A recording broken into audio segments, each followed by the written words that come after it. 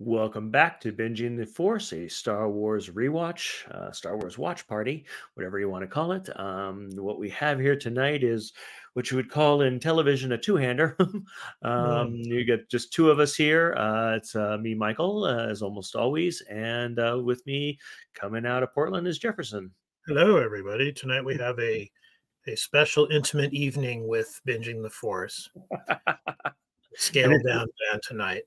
It's an incredibly dense episode. I mean, There's a lot to process. Yeah, I mean, we have at least 5 storylines, so many characters, so many names, so many places. A lot of new characters too that get introduced.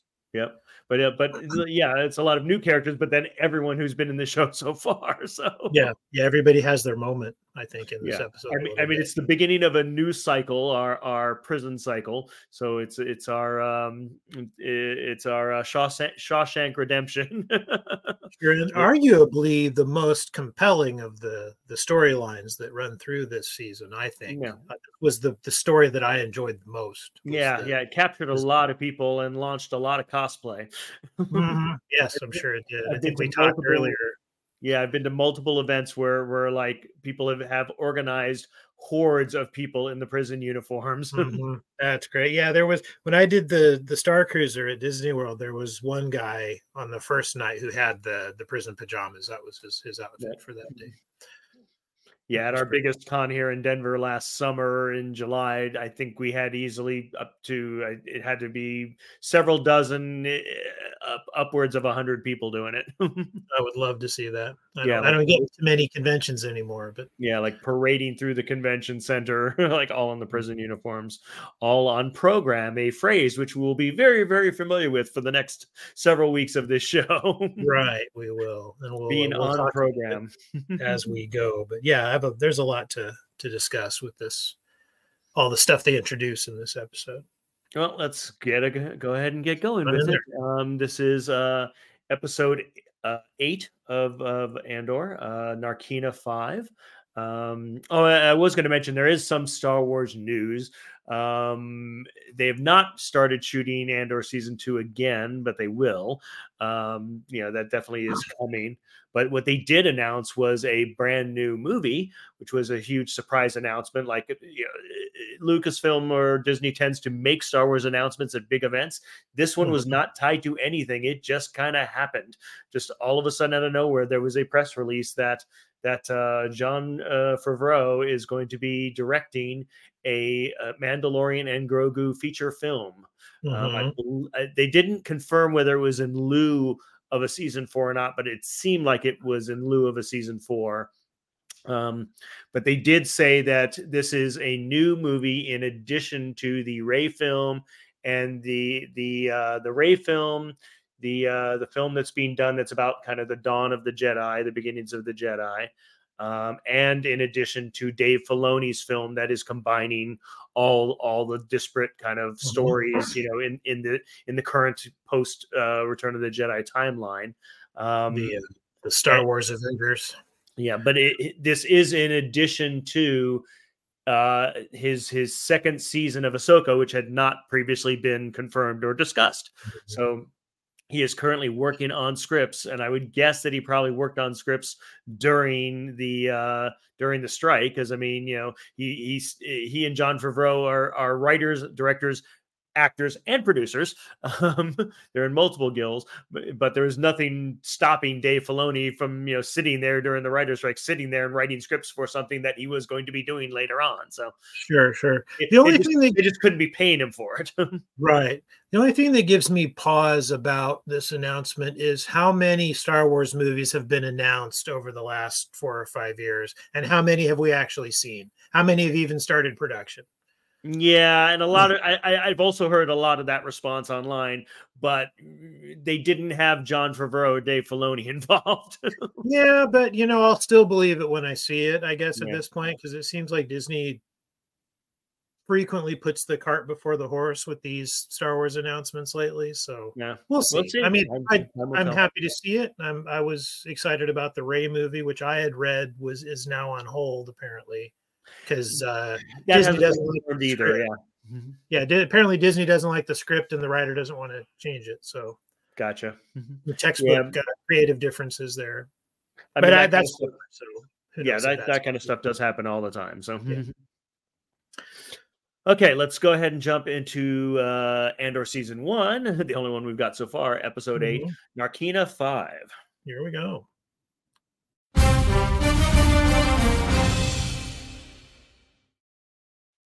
Okay, we've got our logo, Andor. You've cut in that valuable lead-in time, though. Yes, I didn't give us our recap. That's all right. So here we are. Where are we? Here we are being led into the prison. He's still insisting that he's innocent, of course, which, of course, the tragedy is that in this of the crime he's been convicted of, he is innocent. Right. He literally was arrested for loitering. I mean, he wasn't doing anything. He was a tourist. He wasn't attacking anyone. He wasn't doing anything. He literally got arrested for being in the wrong place at the wrong time, and he got 6 years for it. Yeah. And in the recap, they did say he was arrested for. Yeah. Yeah, he was literally arrested for looking shifty. Yeah. But in the trial where he got 6 years, they did say there were some new rules involved. So there were some new sentencing. Yeah, the Empire cracking down. Sure. Here's our other. I hesitate to call Cyril a villain. No, but I would say that he's playing Pong, however. Yeah, he might be playing Pong or Galaga or something. But yeah, whatever we know that he's playing his Javert role here. For those who get Les Miserables references, right. He is searching for Andor. I mean, he's obsessed with it for clearing his name for having a bad reputation for basically what went down on Ferrix. So yeah, he's doing what a lot of miserable people do, is that he's attached all of his misery. He's kind of pinned it on this thing that if he can only catch Cassian, all of his problems will just melt away and everything will be great. So a key point here is they put the prisoners on a transport. They were distributing all the prisoners to different locations based on where they were from, which was interesting. So he gave them a fake name, gave them a fake planet based on the identification he had, for the pleasure planet that he was on. So they routed him. But the key thing there is they made everyone take off their shoes and socks. Right. And here we have now two of our storylines have converged. Sure. Here we have what I strongly believe is the beginning of a romance for the ages. I don't know. From Miro's side, she doesn't seem to be into it. But it doesn't seem like it now, but I think we're guessing that Miro has layers. yes, I think she does, and I think that's what's one of the things that's so great about the show is everybody has layers. Yeah. I mean, the thing is, from the two of their standpoints, it's a much more important thing to Cyril than it is to her. For her, she's simply trying to use him to extract enough information to move forward one space, in the game that she's playing, which is basically getting to Luthen. I mean, she knows that this player is out there trying to put pieces together for a rebellion, and she is on the scent of it, and she knows that Cassian Andor and somehow is attached to it, and he's tied to that because he's been using his job, his middle management job in the kind of records bureau or whatever, to try to find information about Cassian Andor, and so she noticed him doing that, so that brought him to her attention. Right, and so they both kind of good. They kind of both want the same thing.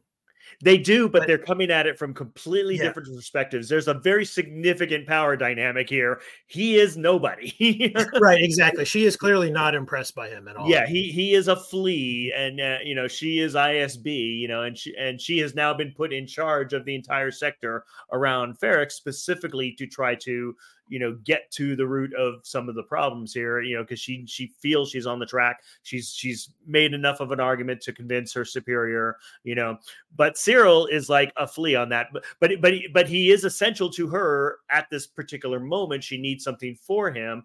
And they did show that, like, she does get annoyed sometimes at the bureaucracy because he wasn't given enough information to be useful to her, and so now she has just told her people to give him the information that once he sees the information can make him helpful to her. Yeah. Additionally, I think with Mira, she's somebody who she's a true believer. She actually wants to she wants to accomplish things, which is, anyone who's worked in a bureaucracy knows that that's basically impossible in a bureaucracy. Most people who will beat that out of you very quickly. Yeah, most people who work in a bureaucracy don't want to do any work. That's why they're in that's what sustains the bureaucracy, is all these people who just sit at terminals and don't do anything and look busy.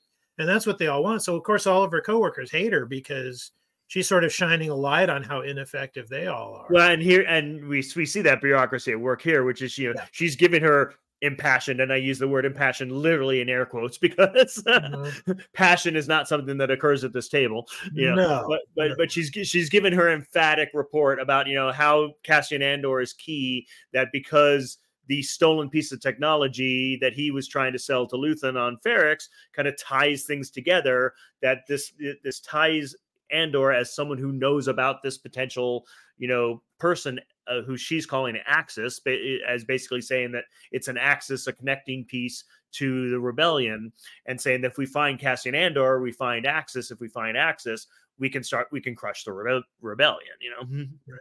It's interesting to me too, watching this right now, noticing how rapidly they're cutting between Miro and Andor. More so than they usually do. Like, it seems like we barely get a chance to finish a thought about Miro when they cut to Andor, and we're still talking about, they're cutting back and forth between the storylines really rapidly, which I think is interesting, because as you said there, this is the point at which the stories kind of converge in a weird way, because some of them, hers and Cyril's definitely did. I mean, and even theirs with Andor's, because they're talking about Andor, everybody in the scenes on Coruscant, they're all talking about Andor, and then we're cutting to, well, what's Andor doing? And that's your pure example of the bureaucracy at work here, is the fact that like pretty much the pivotal, most important man in the galaxy right now that everyone is searching for is sitting there on Narkina 5 in prison under a new name, and the bureaucracy is full of such red tape that they don't even have a way of identifying his face to say, like, you would think that there'd be some record in the prison record to match up those faces, but they don't have that. Clearly they don't have facial recognition software. Yeah, there's definitely a left hand, right hand, third hand, fourth hand kind of thing going on here. Which, I mean, it's fun because it's still, even now, the world of Star Wars, it's a futuristic world as imagined in the 1970s. Right. And so they don't have a lot of things that we have in 2024, which you would think that a high-tech civilization would have based on our high-tech civilization. So theirs is still, it's a futuristic civilization, but it's using things that existed in the 70s as its base. And not only that, go ahead. It's kind of the same thing about, like, when you watch Alien, the original Alien, it's supposed to be in the future, but it's still CRT screens and all of that. And I like that. I think that's fun. I like that they're keeping this version of the Star Wars universe consistent with the version that they showed us in that first film in 1977. I think it's not even that. The Narkina 5 goes beyond going back to Star Wars of 1977. The aesthetic here is pure THX 1138. Which is going back even further to George Lucas's first feature film, which was like 1969, I believe. Right.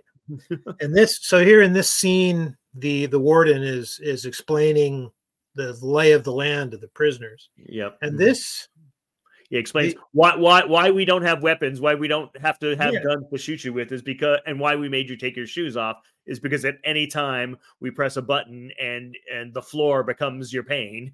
Right. And it's, from looking at it in universe, looking at the story of it, it's so brilliant and so terrifying. This is such a brilliant idea for how to run a prison.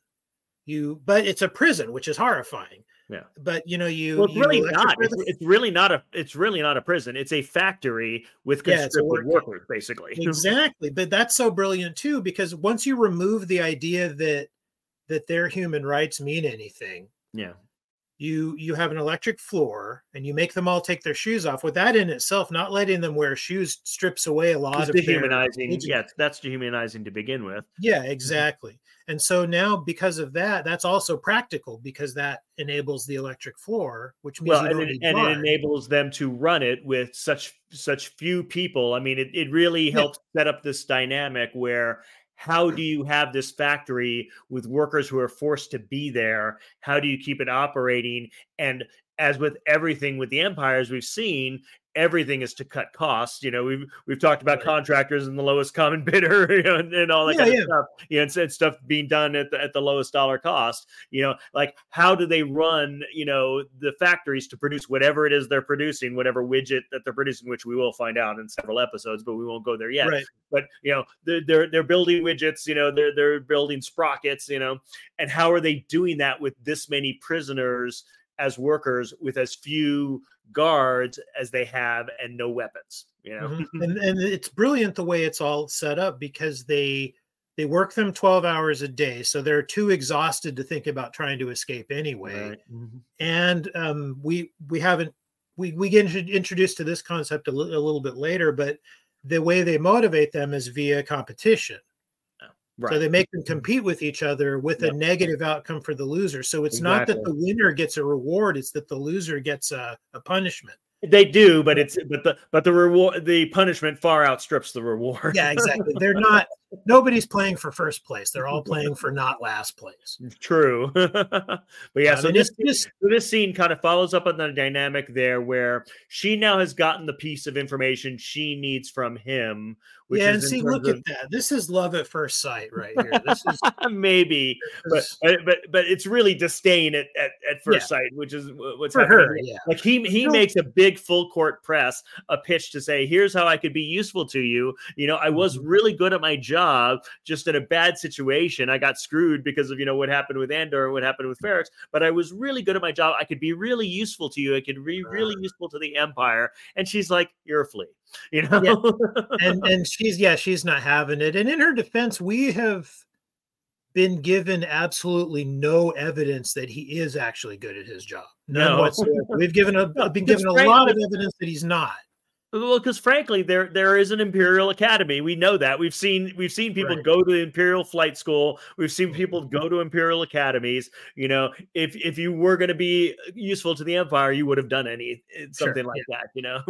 He's trying to basically come in through the back door to say, hey, even though I was like a nobody on the far side of the galaxy, in just like local security, I could be extremely useful to you. Well, yeah, not really. Yeah. Or at least they don't think so, and probably not. Yeah. So now we're seeing, kind of the Shawshank Redemption introduction to, the prison, how the prison works, who the kind of guards are, how the guard mechanisms work, which is something that he's now studying because we know that he has that mind. We know that this is why Luthen wants him, is that he is someone who in this situation is not just responding with abject terror. He's studying. He's seeing their patterns. He's seeing how all this works. He's not going to roll over and take it.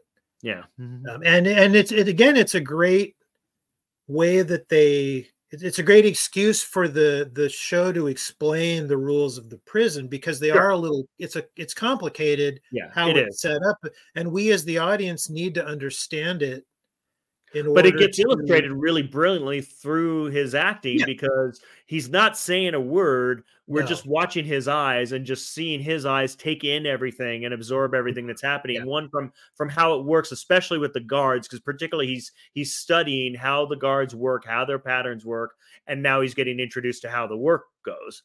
Right, exactly. And I'm just thinking, I'm really appreciating how well they fit the exposition into the writing because that's not easy to do. It's really easy to do badly. And now Gollum will explain it all to him. Exactly. And here we have him, Andy Serkis, king of brilliant Andy Serkis. Yeah, the king of all franchises. He is basically the leader of this cell block. They call it 52D or whatever. It's like, floor 5, room 2, the day shift. And he's going to be assigned to table 5. Everything's 7s. It's like 7 men at 7 tables. You right. know, It's all base so 7. so there's 49 in this room, and then there's 7 rooms on each floor, and then there's 7 floors. So there's like 49, of everything. There's like 7 of everything, 49 of everything. Yeah. Going back to what you were saying earlier about Andor and how he's soaking everything in, you can really see it in this scene where he's moving really slowly. It's almost like you're kind of screaming at him, "Will you just get to where you're supposed to be?" But you can tell he's taking time to absorb everything he can. Well, there is a fundamental shift, though, and like I said, it's all in his face. I mean, his acting here is brilliant. I mean, because initially, like in these early phases here, and when he's being brought in, he's studying the movements and everything.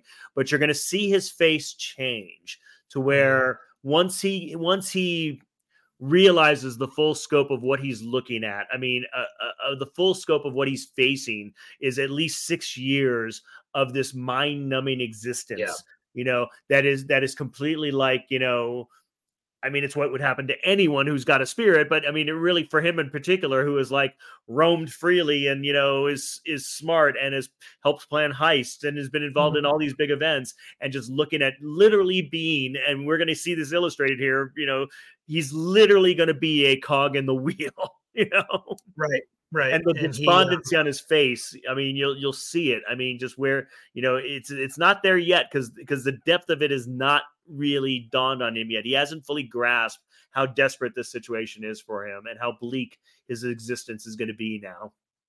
Right. And he also has his teammates at table 5. Yep, including what's the character's name? I had it written down. Including Melshi, who is this guy here. Which one? Was just on screen a second ago. Melshi is also in Rogue One. Okay. They'll pan back around to him in a minute. So he comes back. Where are you at, Melshi? But anyway, he's in Rogue One. Oh, okay. And I know I looked it up previously, but I can't remember where I know the. But yeah, there he is, right there on the left. Okay. Yeah, so he's one of the troops in Rogue One that goes with Andor to Scarif at the end. Oh, interesting. So clearly he joined the rebellion as well. So he's got plot armor for at least 5 years. Yeah, he does. But it's also a nice callback. It's a nice connection to the film, since we're building to the film, but we can't really use too many of the characters from the film. Well, because there have to be stakes. I mean, people need to die.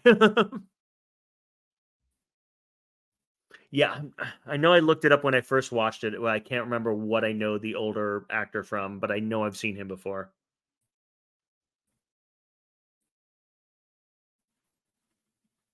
You still there? Or are you frozen? Oh, I think you're frozen. Okay. I think we lost Jefferson. That's a first.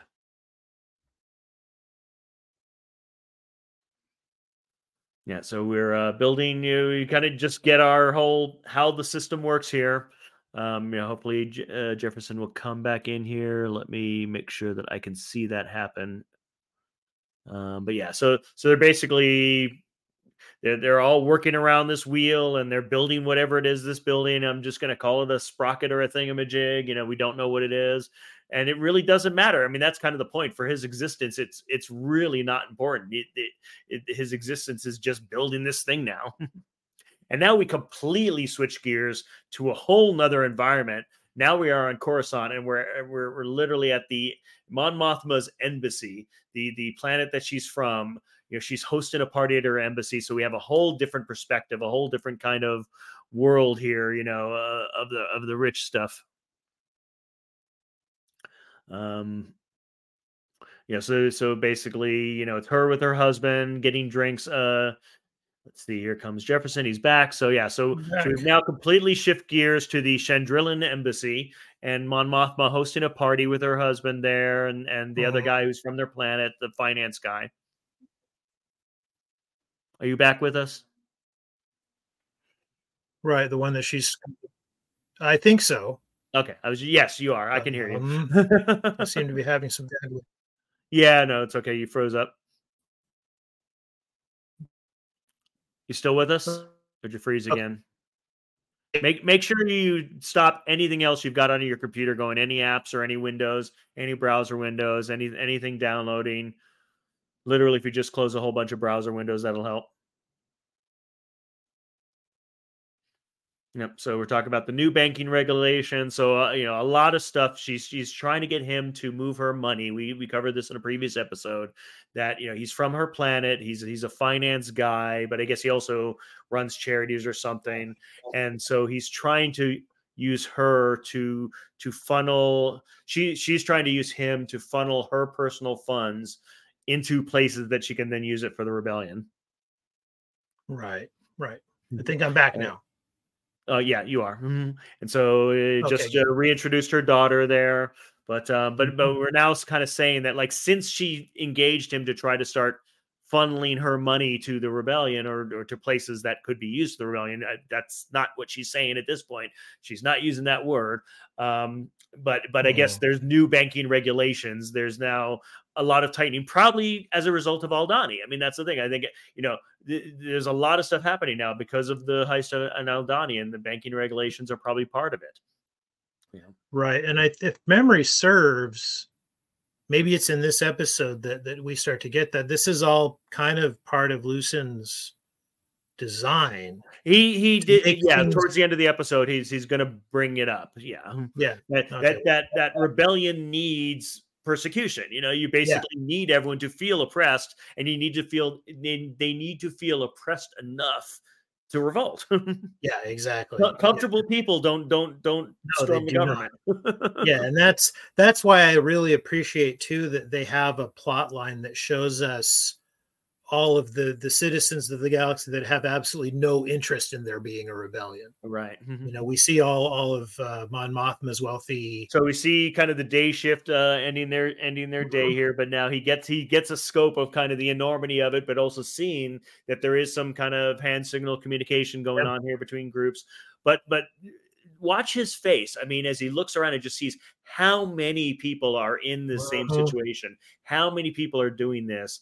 And you just see his face change, and it's like a crestfallenness. It's like you literally see his spirit break just a little bit, Right. But at the same time, I think, he's so ruthless. He's also looking at, I interpreted that kind of as he's looking at them, those guys having the sign language conversation. He's thinking, I could use that. Well, he is, but like I said, similar to what we saw earlier, his brain is always working on that stuff. But I think it's the brain and heart kind of distinction there. Is like his brain is working on a future potential plan always, but his heart just sank. Yeah, he's thinking, how is this? How are this many people? Yeah, this controlled. Exactly. Yep. And we see kind of what polite conversation is, but talking about, like you said, we just assume there's this black and white going on of like the good guys and the bad guys and the rebellion and the empire, but we're not there yet. I mean, right now you've got a lot of people in the middle, and the senators, I think we discussed previously, it's like, was the Senate like really caring, that the empire was happening, or were they against it the whole time? It's like, no, a lot of them were just kind of going along. It's like, if nothing too major was happening, then it's business as usual. The Senate's still voting on things because they think that matters, Right. And the wealthy people at Mon Mothma's party there, so far, nothing that the emperor is doing is having a direct impact on their day-to-day lives. And well, so that's the thing. Most of them are senators because she's done this party to drum up votes for an initiative against the emperor. Right. Which doesn't seem like they're going to go for. So we're at the end of his first shift, which I guess they call it shifts, right? It's not days. So they don't even want to talk days. They don't even want to think days. Right.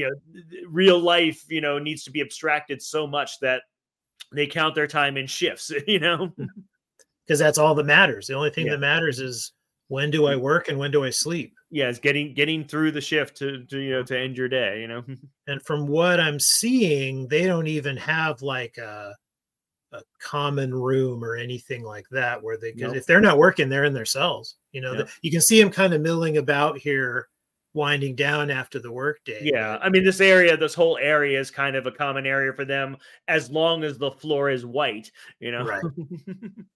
Right. And now his guy showing him his cell is talking about how the readout shows them their remaining time. Yep. And But how he explained the console, and he explained the carrot and the stick was that basically you've got this feeding tube, and you can eat as much as you want. They want you strong and healthy. You know, you can eat as much as you want, but you're going to be working for 12 hours. And it had we didn't see it illustrated, but the toilet was a flip down. We referred to the toilet, which is still new in Star Wars. Yeah, is that a Star Wars first? I wonder. Well, it's not as first, but this show overall, you know, this show brought up toilets in a way that previous Star Wars had not in terms of realism. But yeah, you know, but then he did explain to them how the system worked, is that, you know, within each shift, those 7 tables are competing against each other. The feeding tube is basically bland. It's like just pure, basically bland nutrition coming out. But if you come in first, the food, or if you come in second, the food has taste. If you come in first, the food tastes better. Right. Yeah, you get your your choices are bland, taste, and better taste. So that's what you get if you win. If you lose, if you're the table in last, you get the floor. The floor goes off on you, and we can intuit. They never showed us, because it went straight from the shift to them standing after the shift. But you know, we knew that his table was behind because they were down 1 man until he showed up. You know, so the dialogue there was basically leading us to believe that they were going to lose that shift. And so when the guy was showing him his room, the first thing he said to him is, "Tough day for you getting the floor twice." You know, because he got the floor as the illustration of the floor. Everyone gets that on the first day. They get shown how the floor works, so that, you know, you're like, if you're good, you should never have to feel this ever again. But then but then we can assume that they got that his whole team got the floor, you know, because they came in last. Because they came in last, yeah. Yeah. Here we are back at the cocktail party. Yeah, back at that. Such a dramatic shift from, like, you know, prisoners to, you know, a party in an embassy on Coruscant, you know. And what's neat is the whole color palette changes. Oh yeah. You know, we go from that stark white to this. We go from no color palette to have any color palette. Yeah, exactly. Well, but in the prison, it's all they give them the orange stripes on their costumes, and that's very calculated. Yeah, to just make it stark, whereas the lighting is softer and warmer.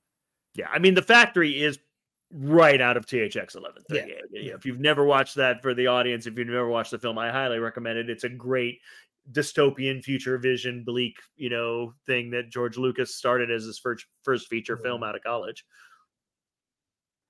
Like most science fiction.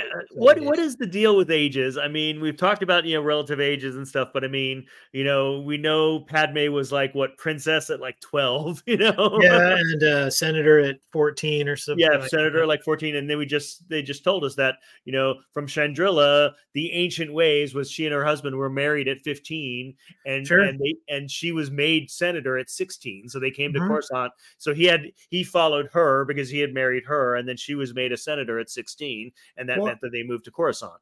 Yeah, and what this is it's sort of I like to call it sort of continuity backfill, where they're taking something from the previous films and they're doing something to make that make more sense. Because even back to Princess Leia in the original film, you know, they never say how old the character is meant to be, but Carrie Fisher was 18 when they filmed it. And I believe the character was supposed to be like maybe 16. So yeah, but more importantly, she's a senator. She's a government representative at the age of 18. It's not 30 days later; it's 30 shifts later. 30 shifts later. Who knows? He's now survived one month worth of shifts. Right, and he hasn't escaped yet.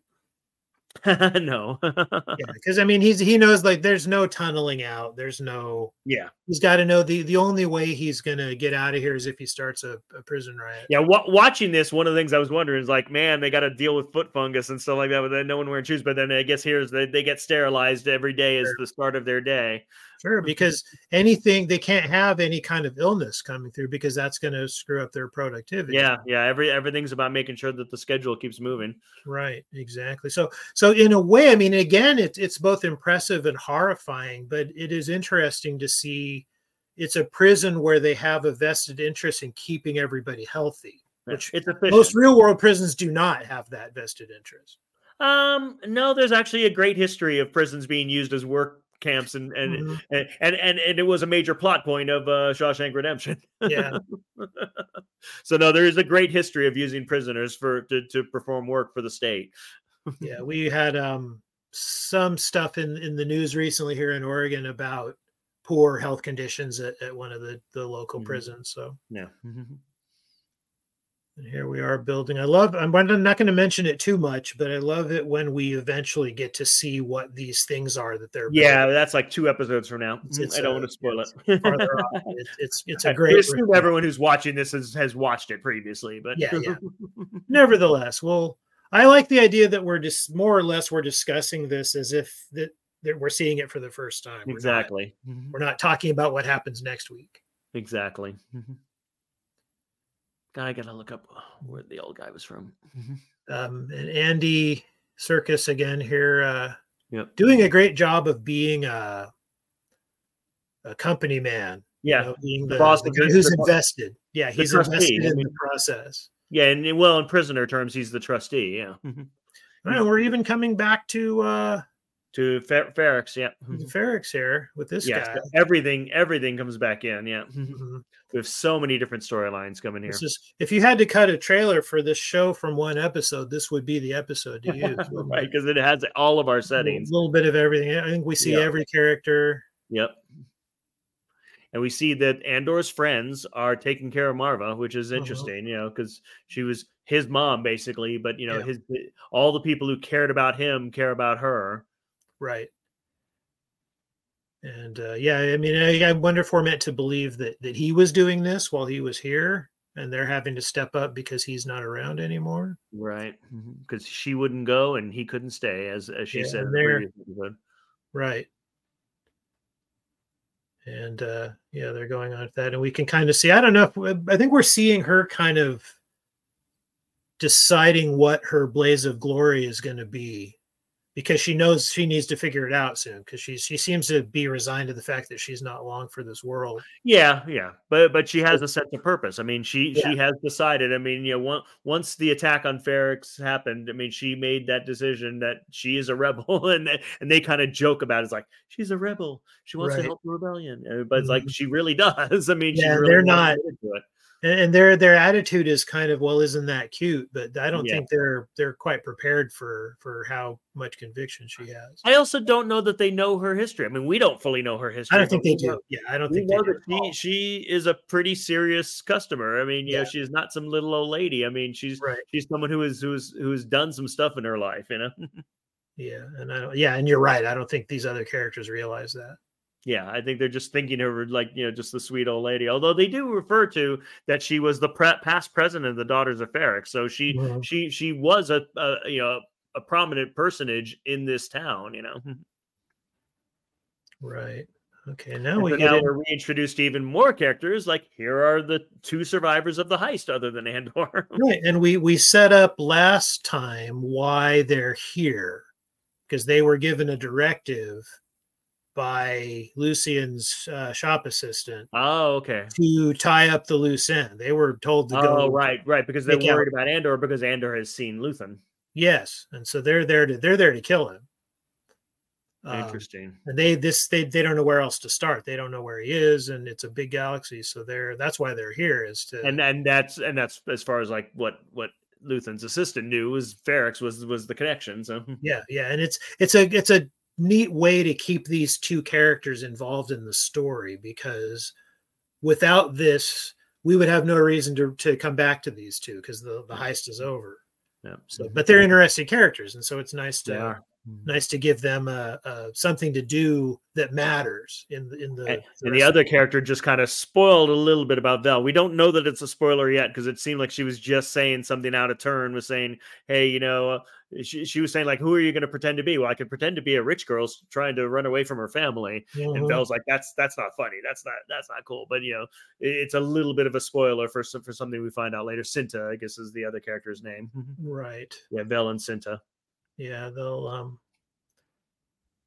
this show is kind of an embarrassment of riches. There's so many interesting characters there. I can't really think of too many that are throwaway Yeah. And in Star Wars, that's saying something, because Star Wars is the home of throwaway characters. You know, Star Wars has so many characters who are clearly there so that there can be an action figure, not for any other purpose, you know, more so in the films than in the TV shows.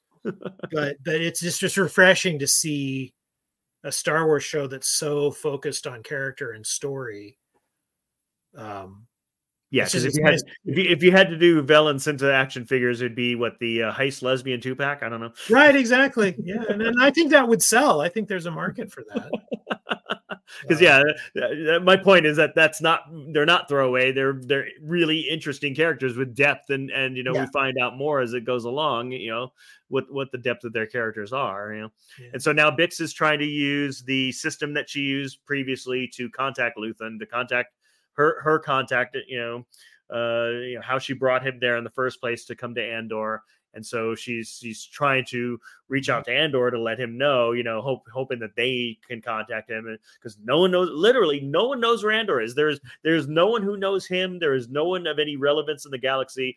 No one knows that he's sitting on this prison, you know, that he's sitting in this prison the entire time. Everyone's looking for him. You know, his friends are looking for him. The rebellion is looking for him. The Empire is looking for him. Everyone is looking for Cassian Andor, and he's sitting there making widgets. Yeah, and what a brilliant bit of I mean, I don't know if it was one writer that came up with it or if it was a room full that brainstormed it, but given the problem, okay, our story is about how everybody is looking for this guy. Yeah. Where is he actually? Yeah. You know, how is he so effectively hiding from everyone? Right. What a brilliant solution to that story problem, you know? Yep. Yeah. Is that he doesn't have to do any of the work to hide him. The Empire's hiding him, essentially. Yeah. The it gives him a different set of problems, because normally, like, there have been fugitive stories, you know, aplenty. And there are a certain set of fairly interesting problems that come with the character being a fugitive and having to hide out and not give out his identity and all of that. And they could have done that, and that probably would have been fine. But giving him the problems of being in prison is just, it's unexpected. And it's a really neat solution to the problem of what do we do with these characters. You know, they didn't do the obvious thing, which is something else that I appreciate.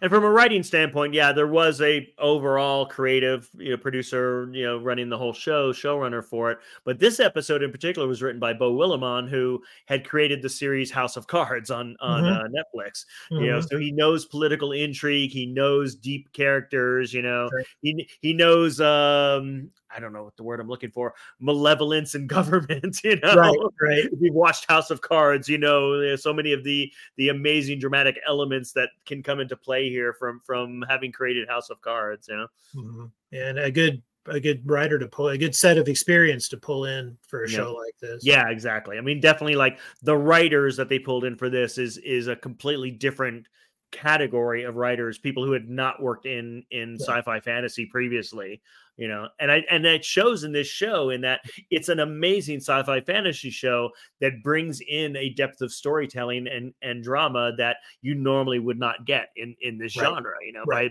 the type of writer that they brought in, by bringing in writers who had not specialized in sci-fi fantasy. And it did nothing but make the show better. Yeah, absolutely. Totally. And so now Luthen's off on another quest. Yep. I mean, he's going to abandon that spectacular wig he's been wearing for the last. Right. Yes. It's always nice when he still has it right now. And it is a spectacular wig. That is something else. But yeah, once he gets his droid to set the course for where they're going, even his spaceship. Take my wig off. Yeah, even his spaceship is an interesting character. It's almost overwhelming. You know, it's almost too much. An embarrassment of riches. Yes, it definitely is. Yeah, so we see here, you know, everyone always has a choice, you know. There is a choice. So basically, as they're sleeping, when the floor is red, it means that it will basically kill them. Right. So you don't want to be on the floor when it's red. And they give you warnings. They tell you, like, 30 seconds, you know, for the floor to go red. You know, so they need to be in their cell by that time. That's why they don't have doors on the cells. You know, you don't need to have a door on the cell when the floor will kill you. But one guy decided he was done. Mm-hmm. Yeah, and not giving them doors is another. It's like not giving them shoes. It's another dehumanizing Absolutely thing to make them into. Because ideally, the Empire wants these guys so shell shocked that they'll just mindlessly go to work and go to sleep. Yep. And They are cogs in the machine. yeah, they don't want to give them time to think about anything. Yep. And so yeah, so Bix, tried to call but didn't get a response, and they ended up. Luthen's assistant told him, if you're serious about this, if you're really taking this seriously, we need to cut off that relay. That's a bad thing for us to have at this point.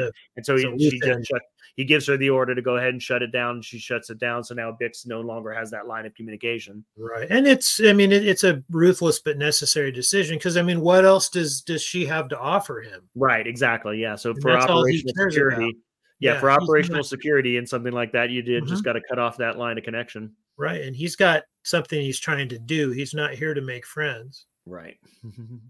So these guys are on their own now, and it's so great because this gives us this great sort of illustration of why there needs to be a rebellion in the first place. We need to show how bad things are. And it's arguable that we don't get enough of that in the original films. We don't really get enough of why are they rebelling? What's so bad about. We just hear that the emperor's disbanded the Senate, but we never saw the Senate. Exactly. We don't see in any of them, really. We never see civilian life. The only time we come close is in Cloud City, and Empire Strikes Back is the only time we ever see any civilians, really. Right. Well, and particularly in the first film, the first film is joining the story in the middle because it's it was episode 4, which we didn't know originally because that was added later. But because it's in media res in the story, it's taking place in the middle. We never see what preceded the Empire at that point. Right. Exactly. Yeah, now we're seeing that trend. Now we've not only seen what life was like before, we're now seeing the transition. That's the period that's being covered here is the transition from the Republic to the Empire. And here comes the icing on the cake of an already overstuffed. I know, because they needed to throw in more. Get Saw Gerrera. And here's Forrest Whitaker. Yeah, Forrest Whitaker is Saw Gerrera, who was in Clone Wars, Rebels, Rogue One. They're really a pivotal character in the rebellion. Not always played by Forrest Whitaker, but often played by Forrest Whitaker. And this is really just like the embarrassment of riches just keeps getting worse because you get this great sort of character building exchange. It's a very important exchange because it really shows that we don't have a rebellion at this point. Rebels are referred to, the rebellion is referred to, but there really isn't a rebellion yet, and that's what we're seeing. Not an organized one. Yeah, it's a bunch of different groups. What there is a whole bunch of different factions, and that's what what Saw refers to is that well, are they this faction? There's that faction. Well, what faction are you, Luthen? I never actually knew. What do you believe? And his answer is, I'm a coward.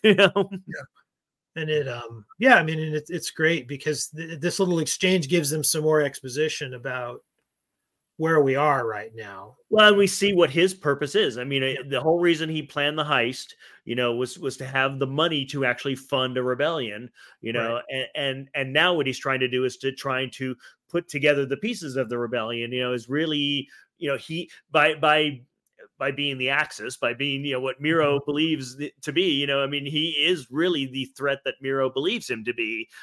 She's really dead on. Just no one believes her yet. That there is this person out there trying to tie together these disparate factions, and that's his whole purpose in seeing Saw is that he has something to sell him, and he's saying, I'll give it to you for free if you'll work with this other guy. If you don't want to work with him, then I need to sell it to you. His whole point is like, I'm gonna give you something you need if you will do what I want, which is work with other people, is just work and play well with others. That's literally all he's trying to do is he's just trying to get him to meet with the other guy and try to plan something together. It's saying like, there's this great target that he's got a plan for, but he can't accomplish it on his own. You have the missing pieces. You have the air support because we saw an X-Wing out there. We saw what's the first probably in storyline glimpse of an X-Wing there, we see that Saw's got an X-Wing, so he's got air forces and the other guy doesn't, but the other guy's got a plan to take out a major target on the Empire. So Luthen's thing is like, well, if I put you two together, we can actually start getting something done. Is the two of you together are stronger than you are apart. Another interesting thing is that Luthen as a character has kind of the opposite of plot armor, because so here's this character, right, who is who's going to be presumably in the next season so pivotal in the organization of the rebellion that he has to die, because if he didn't die, he would have to have been there in episode 4. He would have to have been in the room on Yavin 4, and he wasn't. And so, it's the same reason why everybody had to die at the end of Rogue One. Sorry, spoilers, everybody. Yeah. But that's really funny, because I never thought about that. Someone needs to coin a term for that if there really isn't already. But yeah, you're right that it's characters that have to die at some point, because if they didn't, they would have to be there later in the story. Right. We have to explain why they're literally the opposite of plot armor. Yeah. Characters that are doomed. And I find that a lot more interesting. I like the idea of I think having a character that is doomed, it kind of adds tension. Yeah. And it makes the story more interesting. Plot than the opposite, than knowing that they're going to make it. He has a plot death sentence. Yes, exactly. He has a doom, a destiny. Oh, here's Miro again. She's so devious. Well, and now she's on Ferrix, which is huge. She's been given control of this sector specifically for this investigation. Right. And she has them capture Bix. And yeah, the character moment there is great in terms of showing who she is. Yeah. Because she had just said to her subordinate, the guy that she was torturing, was someone that Bix knew, and said, leave him there. I want her to see him. And then the second she walks in, I mean, literally you see her face shift and her tone of voice shift to immediately say, get him out of here. Right. It kind of calls back to the scene we saw a few episodes ago of Lucien. Yes. We see his complete change in demeanor from rebel leader to shopkeeper. Yeah. Right. Yeah. We see a similar thing from her, that it's how she can turn it on. Well, and it's what you would need if you're an ISB person. If to have achieved the rank that she has and the status she has in the ISB, you got to be good at interrogations. You've got to know how to manipulate people like that. Yeah. And that, to me, that's really interesting to me too, in a story about a conflict. Show me how the different sides are the same.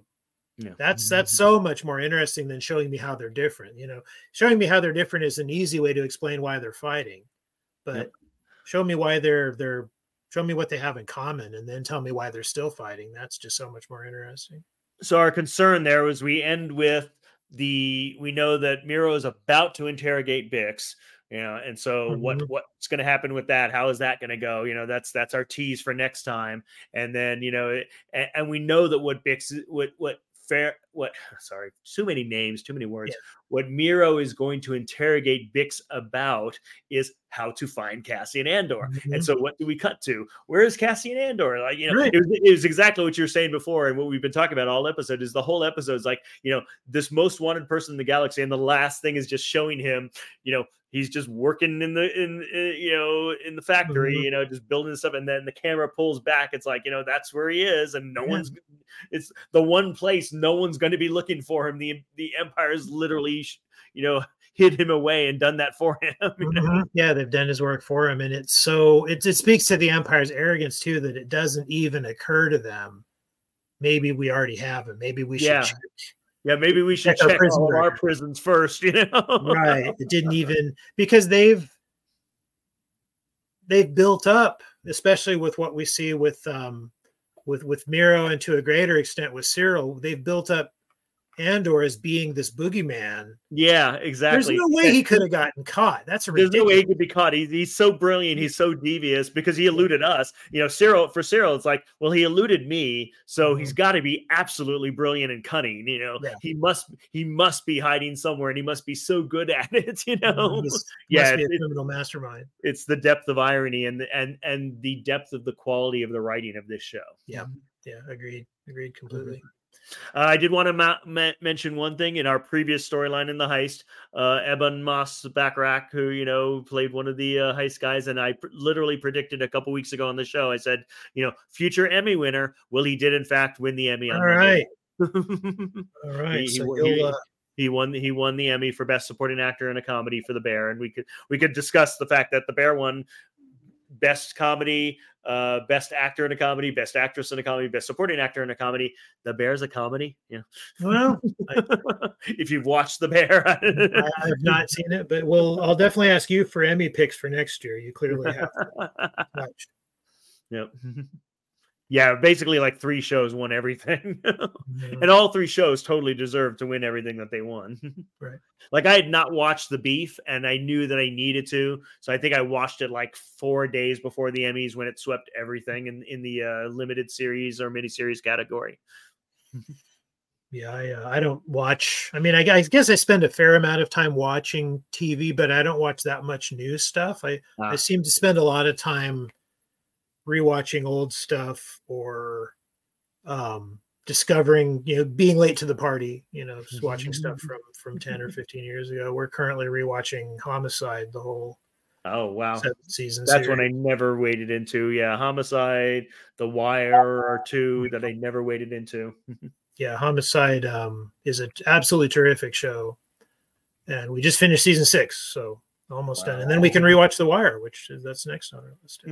Yeah, so I don't catch that much of the newer stuff. So probably if I were to watch the Emmys, I would see a lot of people that I had never seen before. Right, yeah, and shows that you don't watch, yeah. Exactly.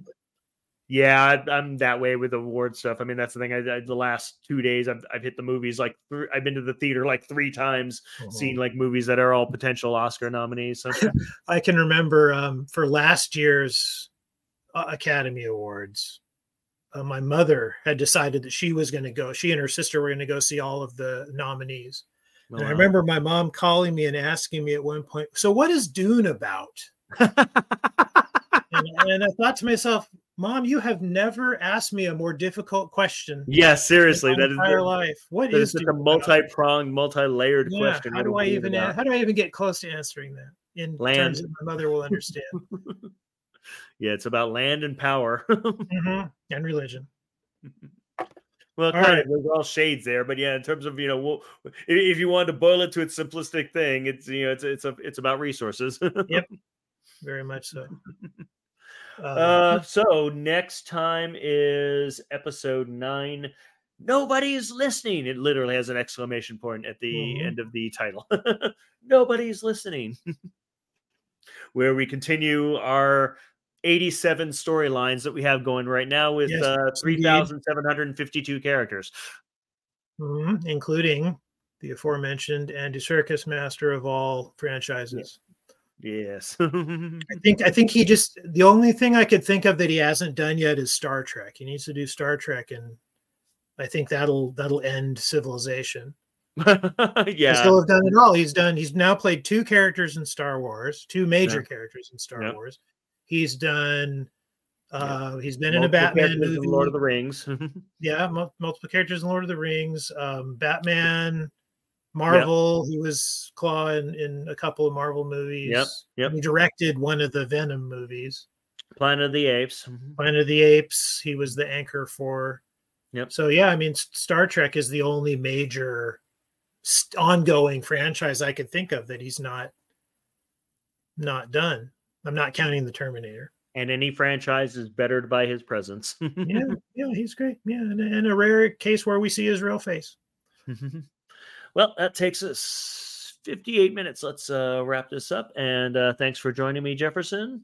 And for everyone else, find us on Facebook at Binging the Force, where you can watch this live. You can also watch this live on Twitch as well. And then you can listen to us on any podcast client by looking for Binging the Force. But most importantly, watch us on YouTube. These episodes will be on YouTube within a couple of days.